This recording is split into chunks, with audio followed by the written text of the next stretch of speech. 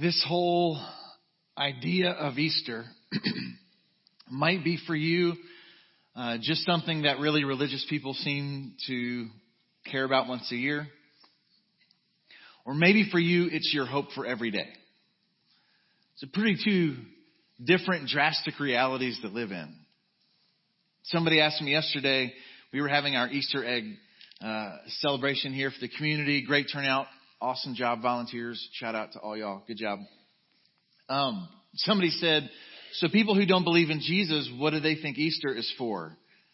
Like, it just seems weird. Why would they celebrate Easter? And I said, I think any time of the year is good for chocolate. So, even if they're far from God, whatever, man. The reality is what we're going to talk about this morning. There's a handful of us in this room who believe in this with everything that we are. We believe in this with everything that we are. And if that's not where you are today, I just from the very beginning want to say this. It's super cool that you might not believe everything we're going to talk about today. I'm not offended by that. I'm not intimidated by that. I don't think Jesus is offended at you for that. Everybody's at a different place on their spiritual journey. What we're going to do this morning is we're going to have a conversation about the words of Jesus.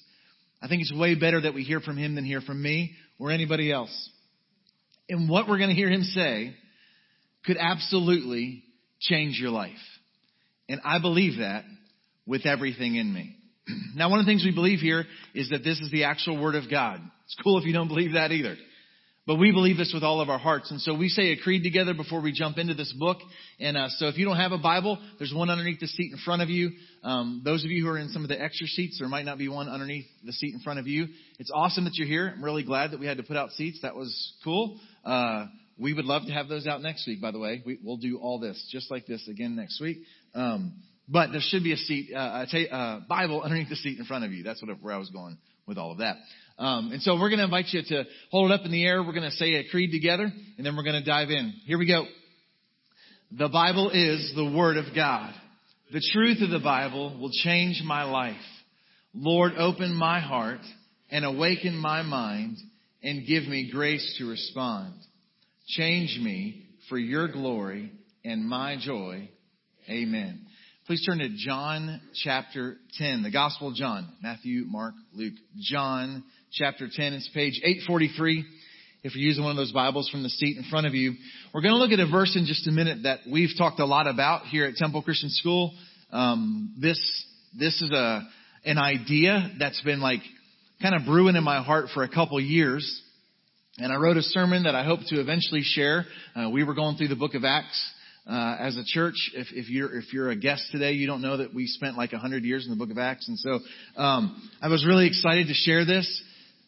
And then before I had the chance to share this, we were talking and praying about what our theme would be for our school year this year. And I just couldn't get this out of my heart. And so some of these thoughts I shared back in August with some of our students. I'm sure they will remember every word that I said. And this will just be a refresher for all of our students. But I truly think, man, if we can just sit in this Easter Sunday, we will walk out the door and it will be better for us. If we can sit in this. This is what Jesus said. The thief comes only to steal and kill and destroy. Isn't that uplifting? It just makes you feel warm and fuzzy like a peep on an Easter Sunday. I came that they may have life and have it abundantly. I want to contrast this profound difference. This isn't just that sounds like two different things. No, this is two different extreme realities. Jesus said, so I want to unpack this. Jesus said, I've come that you might have life abundantly. The language of having, he came that we would have, is the language of giving. He didn't come for taking, he came for giving. How great is that? The God who's worthy of all praise came so that we could have. He came that we could have what? Life. What we instinctively long for most. What could possibly be better than that? And have it abundantly. fully alive, the language of flourishing, human flourishing, restoring shalom, that we would thrive in Him. How incredible is that? This hope of resurrection is not just that Jesus has life. He came so that we could have life. And it's even better than that, that it could be life to the fullest, that we would be fully alive, not just surviving, but abundant life. So let's look at this story of the thief. The thief came to steal, kill, and destroy. To steal is to take something that does not belong to you. Anybody here ever been robbed? It's an awful experience. It is, man, you just feel so vulnerable. The thief came to take, not to give. To kill, not to give life. And the language of destroy is tearing down, depleting, to empty, to ruin, for taking, for killing, for emptying. Jesus came for giving, for life, for human flourishing. What a contrast. Friend, Jesus did not just come so that you could go to heaven when you die. That would be good news by itself. It is so much better than that, that what the Christian life actually is just beginning to understand a little bit more between here and heaven, how much life He has brought us. He came to give us life, to give it to us abundantly. This Easter Sunday, I wish there wasn't a contrast. I wish there wasn't such a thing as a thief. I wish that the story of Jesus was the only news. The reason the good news is good is because there is bad news. There's opposition to flourishing in this life. Jesus came to end all of that.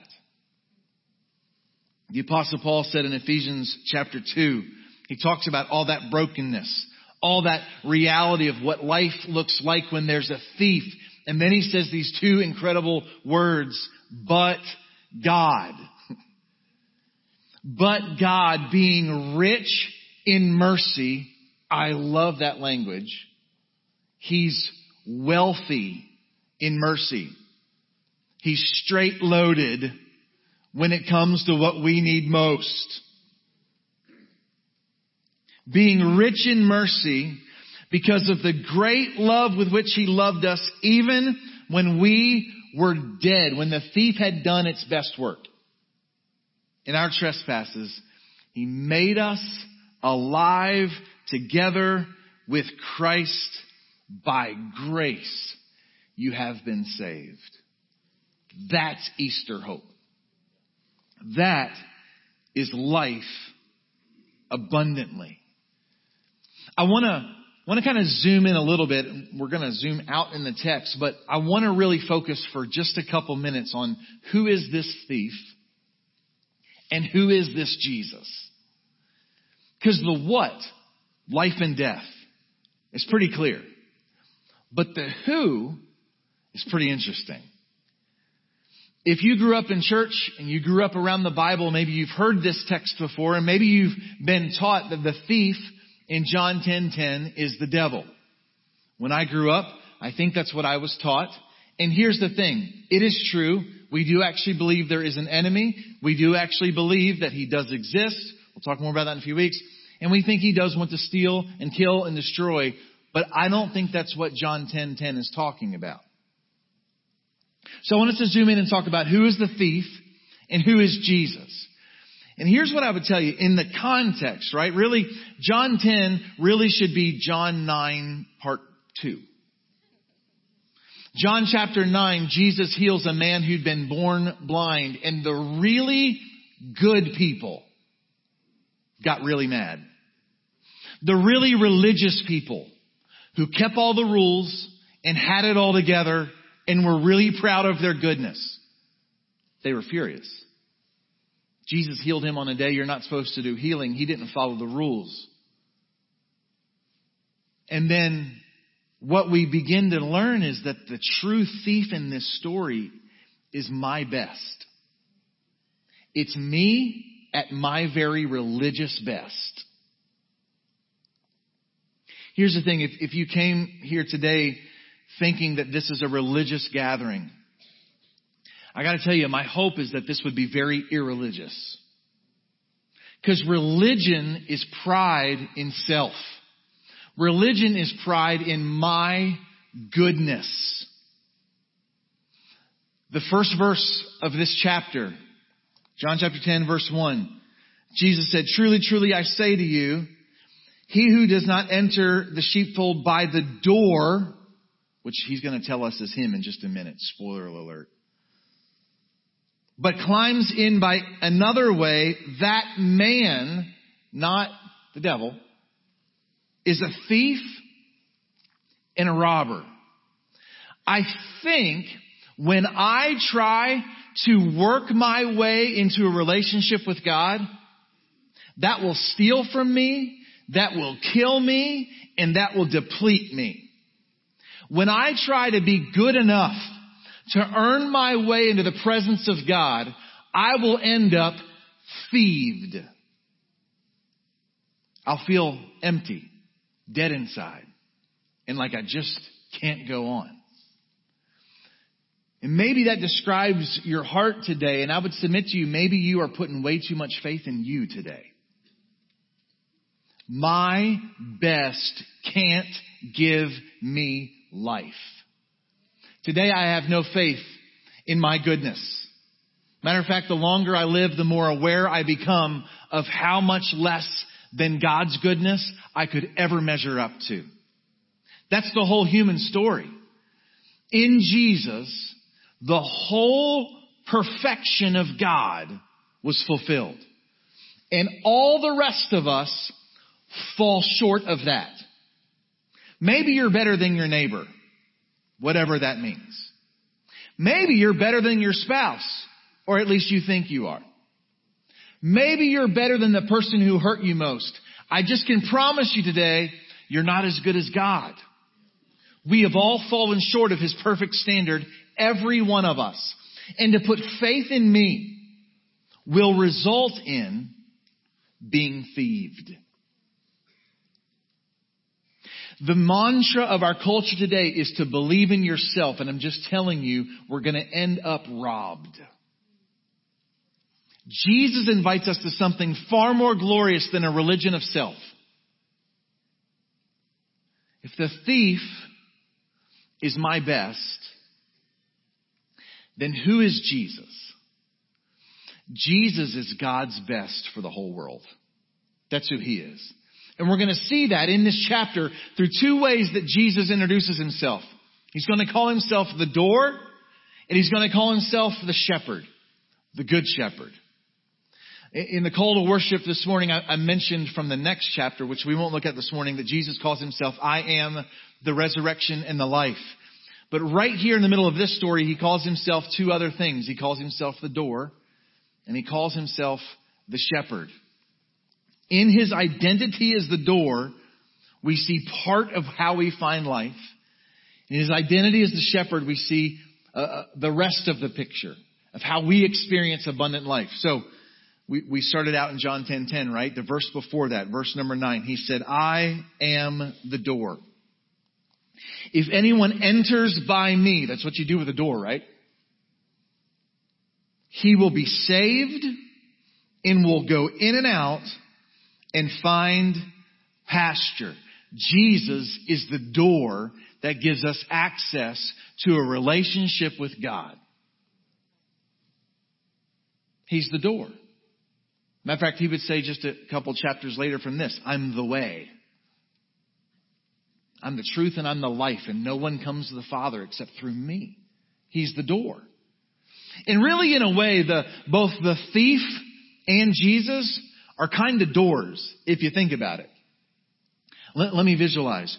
Here's a picture of what it means when I'm trying to get to God on my own. Show this door.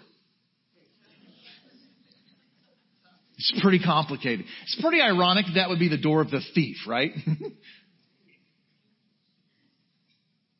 When I am depending on my goodness, it's really complicated. The rules keep changing. I got to keep trying harder. I got to add a new thing. And oh, that one didn't work. Let's try something else. This is what ends up happening when my faith is in my goodness. But here's a picture of what Jesus is as the door.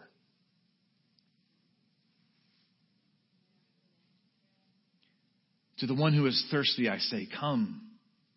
To the one who is hungry and cannot buy bread, I say, come.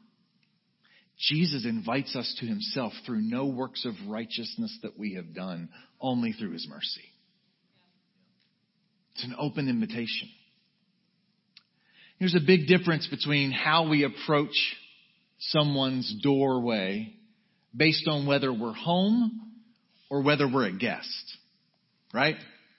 As a matter of fact, when you're becoming closer friends, you have that awkward stage where you're like, are we close enough to walk in?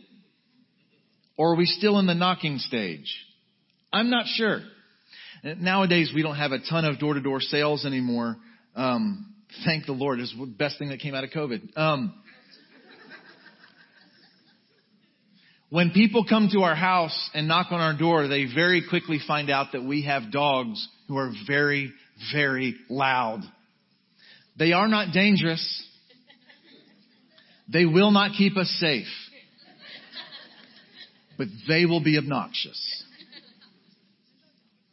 And so when someone comes to our door to try to sell us something and they knock on our door and begin to hear the noise inside, they don't just step back. They actually go down the couple steps that lead to the porch. They stand kind of out on the sidewalk. And I've really gotten to the place now in life, and I know this is not very friendly, and maybe this is not what Jesus would do, but we have glass on our doors. And so I just walk up and I point to the dogs and go, and I walk away.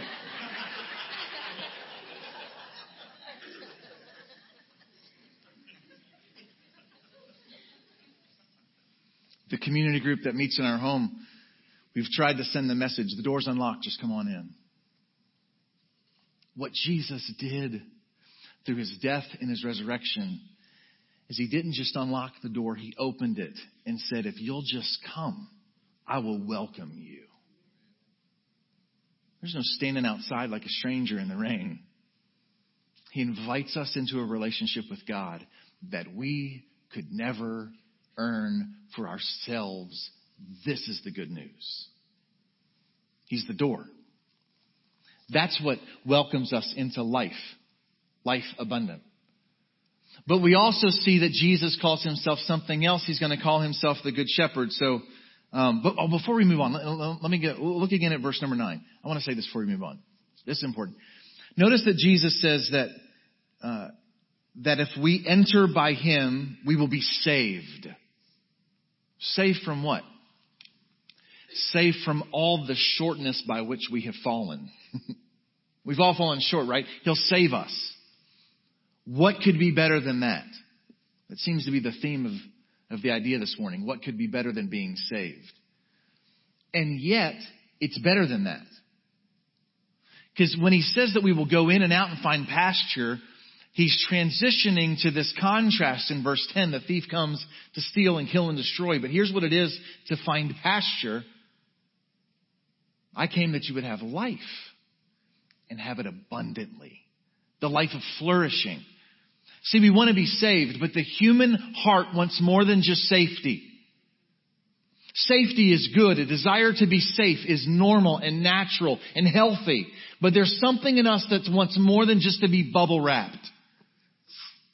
There's something in us that wants to live, to be fully alive, to experience true life, to experience true overflow.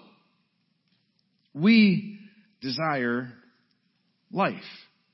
Then we see the shepherdness of Jesus, verse 11. I am the good shepherd. And these words are so important. The good shepherd lays down his life for the sheep. Jesus came to invite us into life. And to do so, he had to lay down his own. John Piper said this, the cost for our abundant life was his abandoned life.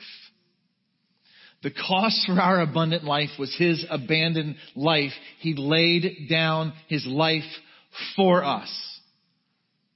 If you'll think of it this way, in the doorness of Jesus and the shepherdness of Jesus, we see how he gives us life. We see what it costs him. We see what his goal was for us. And we see what he had to do to accomplish that goal. We see his mission and his method. In the doorness of Jesus, we see the mission of Jesus. In the shepherdness of Jesus, we see the method of Jesus. Hang on here. The mission of Jesus as the door was to give us his life. His mission, the reason he came to planet Earth, was born of a virgin and lived a life without sin, is so that we could have life. That was his mission. What was his method? How would he give us his life? Here's how. He would give up his life.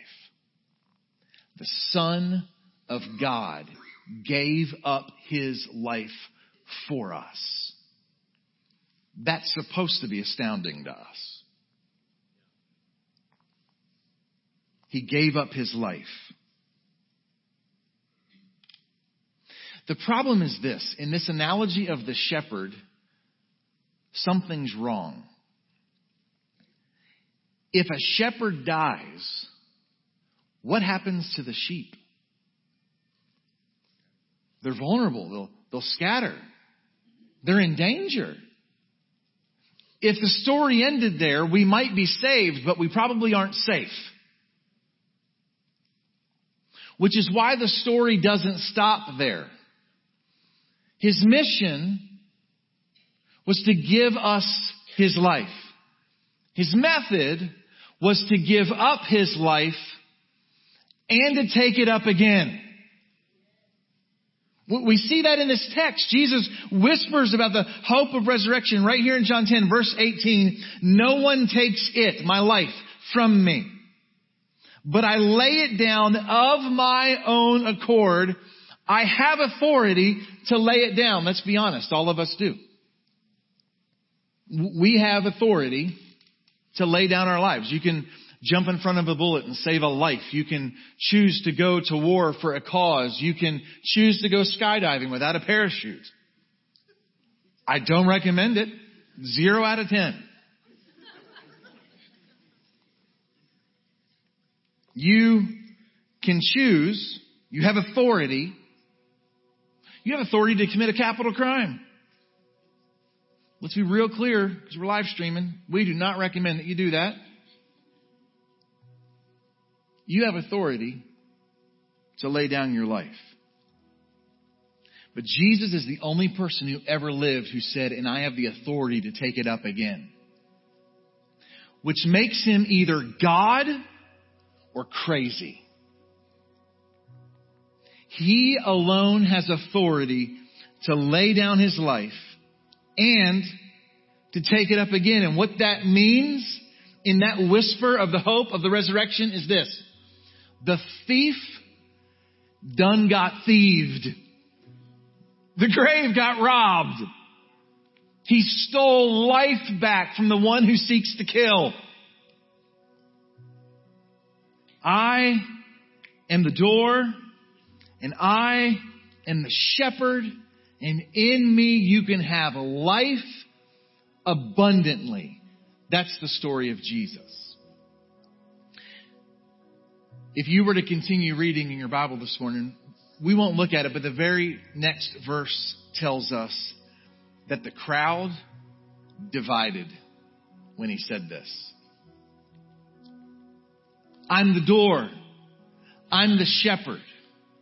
And the crowd divides. The crowd always divides at the message of Jesus.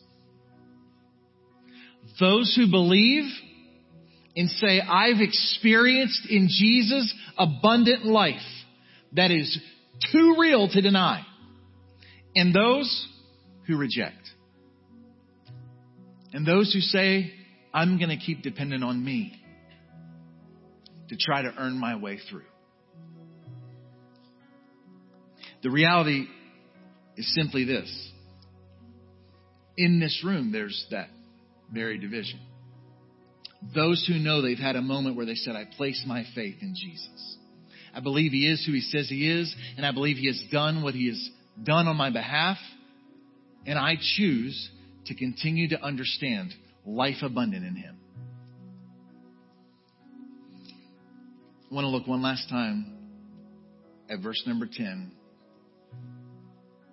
One little beautiful past tense word that changes everything for us. Jesus said, I came. That past tense use of the word coming means this. It's already finished. It's already done.